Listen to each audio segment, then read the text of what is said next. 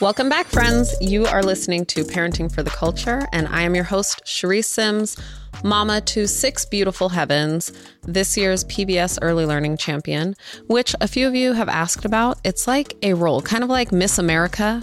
It's a role where PBS is honoring different early educators to make sure that early educators are highlighted and seen. And with that role and position comes a few responsibilities, such as further educating myself in the field of child development, going to conferences, speaking at conferences, hosting webinars. So yeah, that's what it is. PBS also has amazing resources for parents and children. So just head over to pbskids.com and check out all of the resources they have. This is not a paid ad. This is just me loving PBS.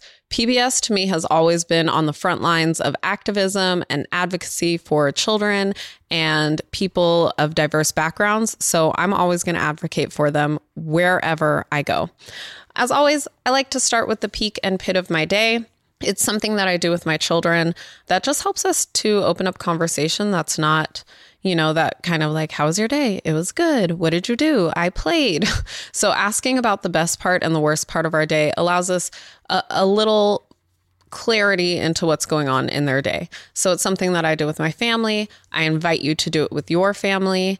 And you will actually find out some really valuable information. I want to share a quick story before I share the peak and pit of my day about the value of peak and pit of your day.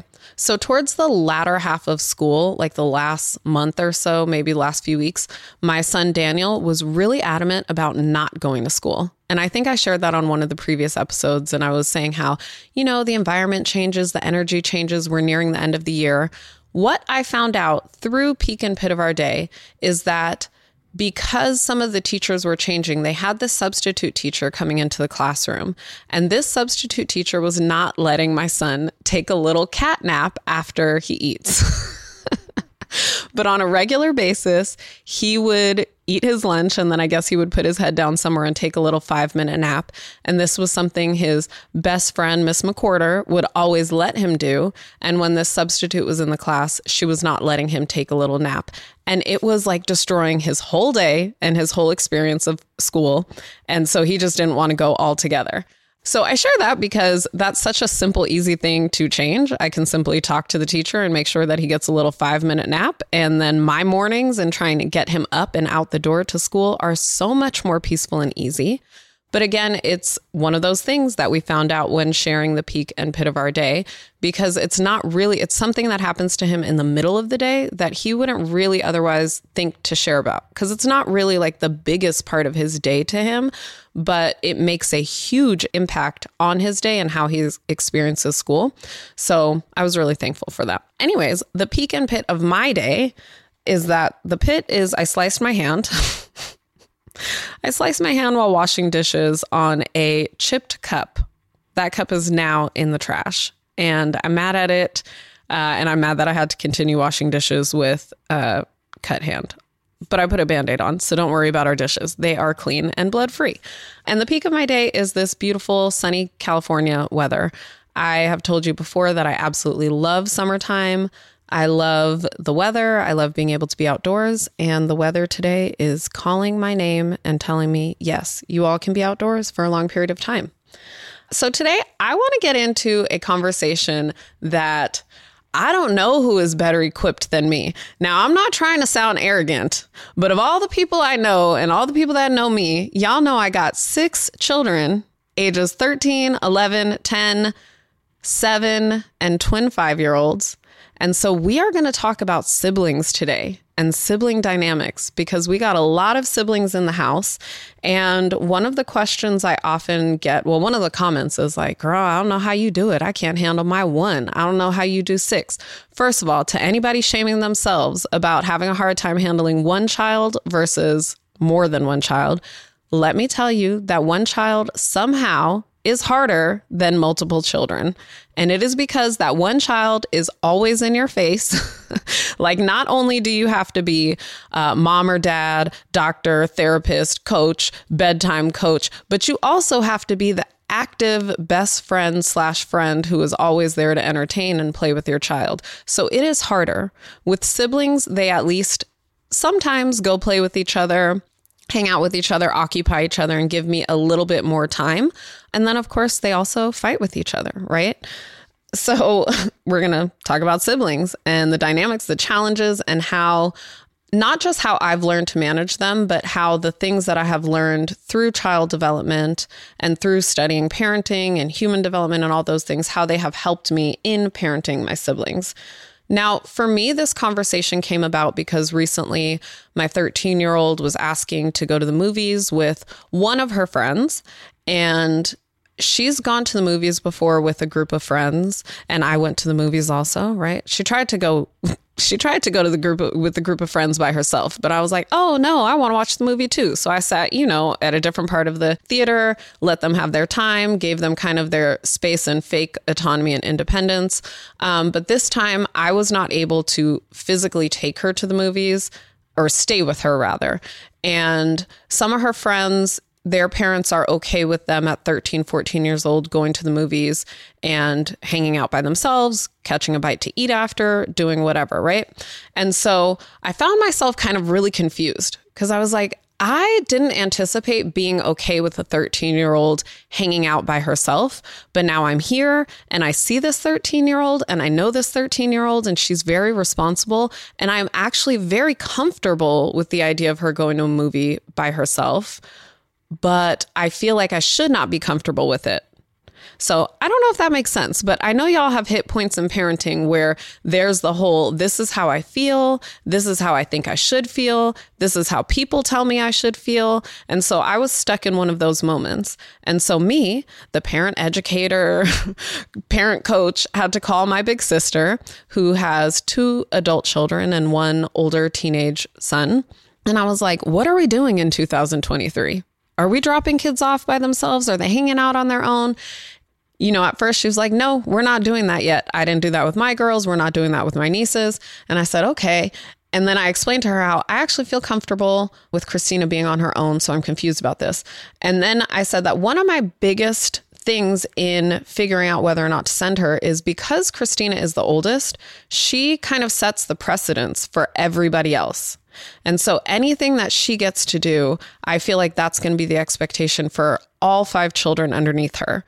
And I'm like, what if the youngest one is going to be out there a little bit fast and she's going to be the one I can't send to a movie by herself at 13 because she's trying to do other things than just watch a movie? And so my sister said to me, she said, you know what? All your children got a different parenting package. Christina got one parenting package. Matilda got a different parenting package.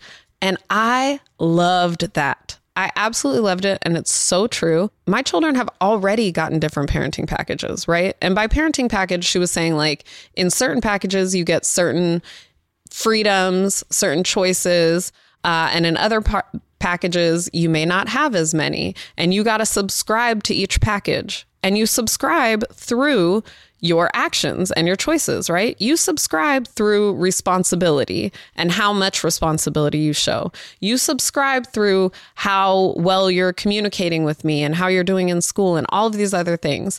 And as I thought about it, I was like, that's very true. Like, even when it comes to food, just because I have 6 children, they don't all eat the same food. I have children that have food allergies, and there's no way that I'm giving all of my children the same exact foods, because one food that is going to help the oldest child is the same food that is going to kill the youngest child. So I have to give them different things to meet their needs and help be the best mom to that individual child and who they are and what they need. So I loved this idea of parenting package. And I want to talk to you a little bit about how we build this parenting package and how we build it in a way where our children are not saying to us, that's not fair. Christina did this and I don't get to do this. Or saying, if they see you take your child out, one of your children out to go shopping, they're not like, that's not fair. She got to go shopping with you. I want to go shopping also.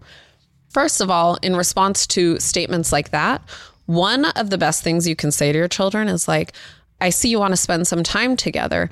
Is it that you want to go shopping, or is it that you want to spend time together? Because what siblings tend to do is they do follow in the shadow of their older sibling, right? They see their older sibling do something, they want to do it also. And it's kind of seeking a need or feeling or validation of feeling like they're valuable in the family. Here you are spending time with one child or getting something for one child, and the other child is starting to feel a little bit invisible or unseen. So they ask for the same thing because they want to feel valued also.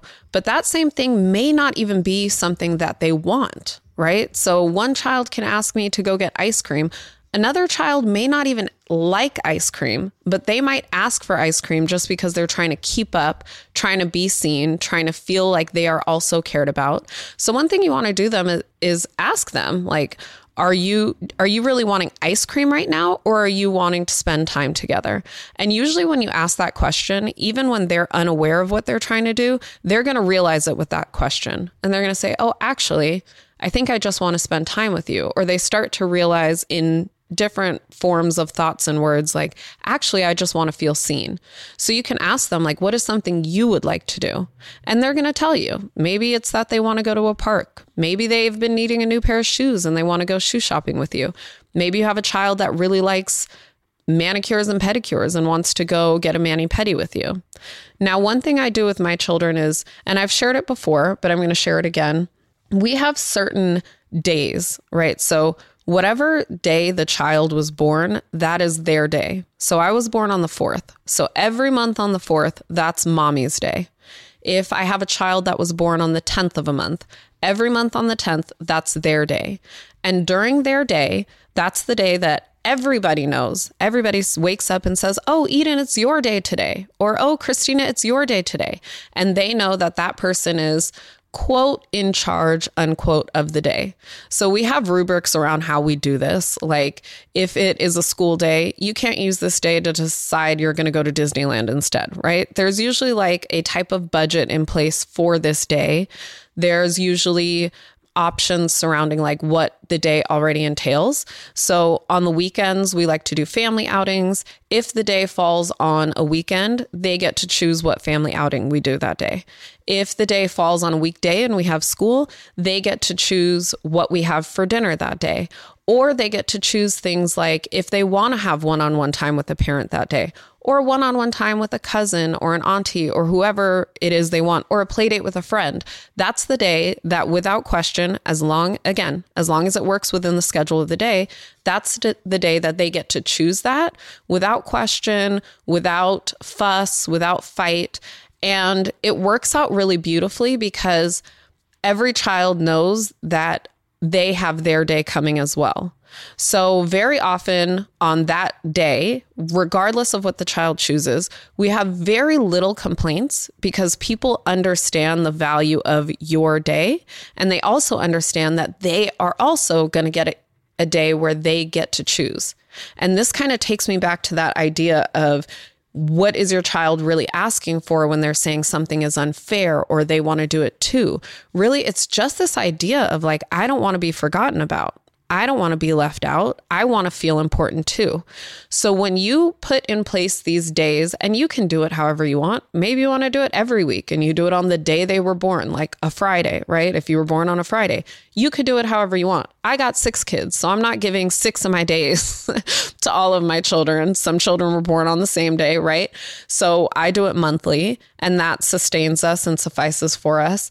But you can do it other ways also. If you have 2 kids, you can tell them, Saturdays are your days, Fridays is someone else's days.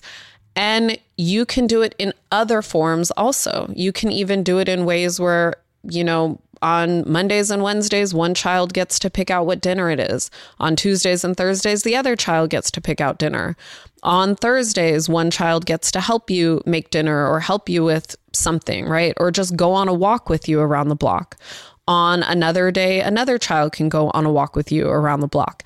You kind of get the idea. So you can pick and choose how you put this pattern into play. But the idea of it is to have an anticipated day and time that a child knows that they are the priority, where they know that even if today it looks like someone else is the priority, today is so-and-so's graduation day, they're getting all the attention, they still know and can tangibly anticipate that their day is coming where they also get to feel seen, feel invited, feel important, and feel like the priority.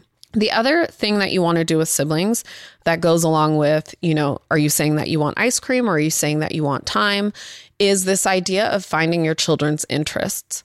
One thing that has always been important to me as an educator, as a parent, is to nurture the child that is in front of you. I remember when I was first opening my preschool, I went to one of my mentors and she told me this beautiful analogy about apple seeds.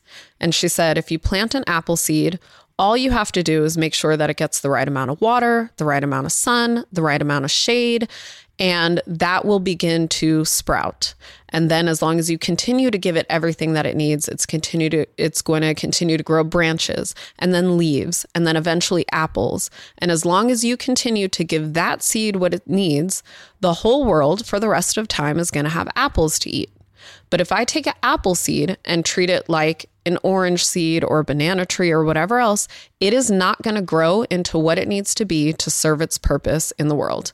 And I have taken that same approach with every child that has come into my care, whether my own child or children in my classroom. So I spend a lot of time just trying to watch children, sit back, give them a lot of opportunities. I think in the past, we've even talked about like taking children somewhere and they don't really want to go.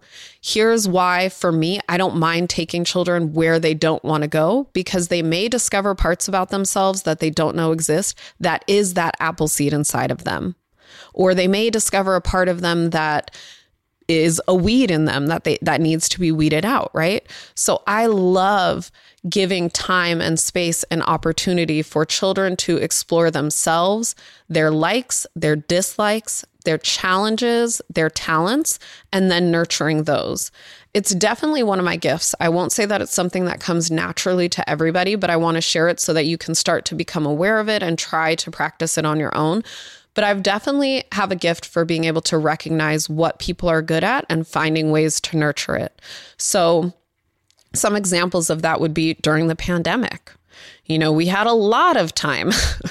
So I just started buying different things around the house to bring into the house, whether it was baking supplies or art supplies or science materials, or just finding things that are around our house and letting my children explore, right? Just kind of giving them time, turning off the TV. We've talked about screen time. Turning off screen time is one of the greatest things you can do for finding interests. Turning off screen time, letting your children be bored, letting your children come to you and saying, I'm bored, letting them cry and say, I'm bored, letting them think that there is no way out of their boredom, and then leaving them to figure out how to occupy themselves is one of the greatest things you can do in finding your child's gifts and what lights them up. So when we did this during the pandemic, I had one of my children who decided she was going to play in the backyard, ended up finding an old door and some old wood, and actually mapped out a whole blueprint for a table that she could make and wrote dimensions on it, brought the blueprint to my husband, and my husband and her made a coffee table. And it was the cutest table that actually worked. And we used it. They painted it, designed it, all of those things. Now that child has always been good at math. Saw that she was good at math at 3 years old. Here was an actual tangible math project that she did because she had time and space to be bored. Another one of my children, bored, baking materials at the house, she starts baking, right? Turns out she's an incredible baker. She loves baking, does it to this day. So for her, if she has things she wants to do or gifts I want to buy her or time where she gets to do something on her own, I've taken her on one of our one-on-one days. We went to a baking class together with a sous chef from France. On my child who likes to braid hair, on one of our days, we went to the Black Hair Experience Museum. So this is our way of like, I don't have to do the same thing with every child, but I get to find out who that child is individually and nurture them where they are and what they need so that they can feel fulfilled and blessed. The other amazing thing that this does, and also helps with siblings. And let me also say that this does not solve this issue or absolve this issue from happening. But many times when we have siblings, you always have that comparison thing happening where one sibling will look at another sibling and say, they were doing X, Y, and Z by this age, I should be doing that too. Or they are really good at reading, I should be a great reader too. Or just looking at the sibling and noticing other people who have commented on how good they are at reading or how good they are at writing or how good they are at sports and feeling like I'm not as good a human because I'm not good at sports, right? And so they end up having these feelings of insecurities. You get these like middle child and baby child syndrome because everybody's kind of comparing and competing. And that's a natural thing. It's natural to compare and compete. It's going to happen. But what happens when we're able to see their gifts and nurture their gifts is everybody has their sense of pride and their thing, right? Every one of my children, minus the twins, they're 5, so they're still exploring. And I don't even think they yet care about that part of their identity. But every other one of my children kind of knows like, oh, I'm the one who's good at academics and baking. I'm the one that's good at sports. I'm the one that's good at art. I'm the one that's good at science. I'm the one that's good at hair, right? And I named 5 things, but I'm just naming some things that each of them have. Several of them have several different qualities, right? But it's a great way to boost their self-confidence, give them a sense of self-security, allow them a sense of like, I don't have to be good at all things. I don't have to compete in all things. I can still feel valuable and good about myself with the contributions that I have. And all of these things come from things like Peak and Pit of the Day. It comes from things like having your special day and what do you want to do today? It comes from things like taking your family on field trips and outings, whether or not they want to go. It comes from letting your children be bored and explore in the house and find out how creative they can be with what's around them. And the last thing that I want to talk about when it comes to siblings is the sibling dynamic within themselves, right? When I first sought out to have children, I have always wanted a big family. I've always wanted a lot of children.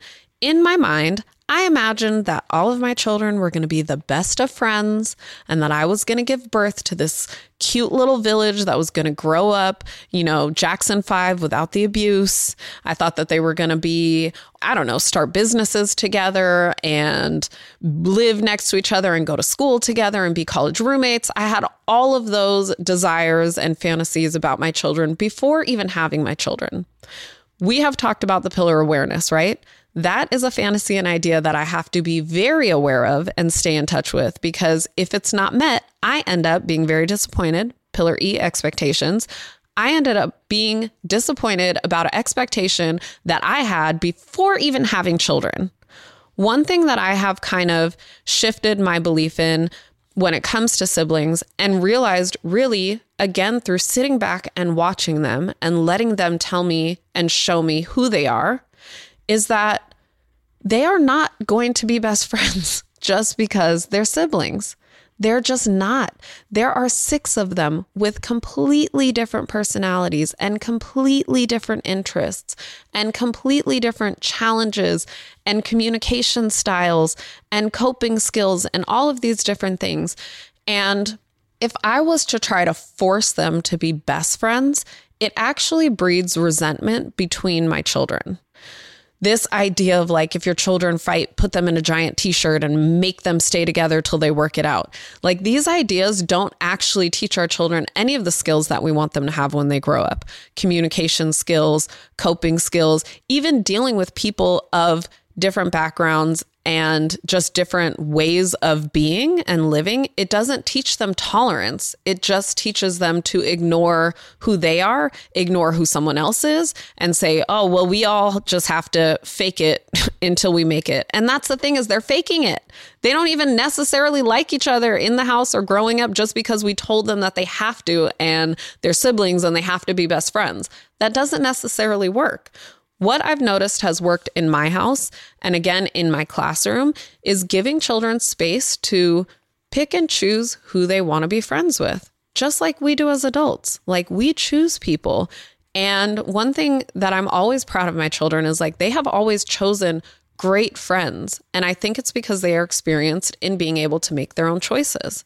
Now, I'm not saying I let my kids run around tearing each other down and hating each other and being the opposite of friends, right? We are still family.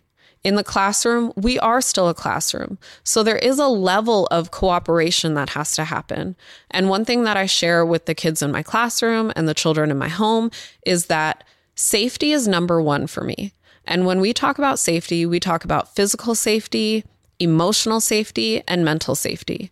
So as long as you are keeping people safe, like as a human, that's your job, to keep people safe. Emotionally, mentally, physically.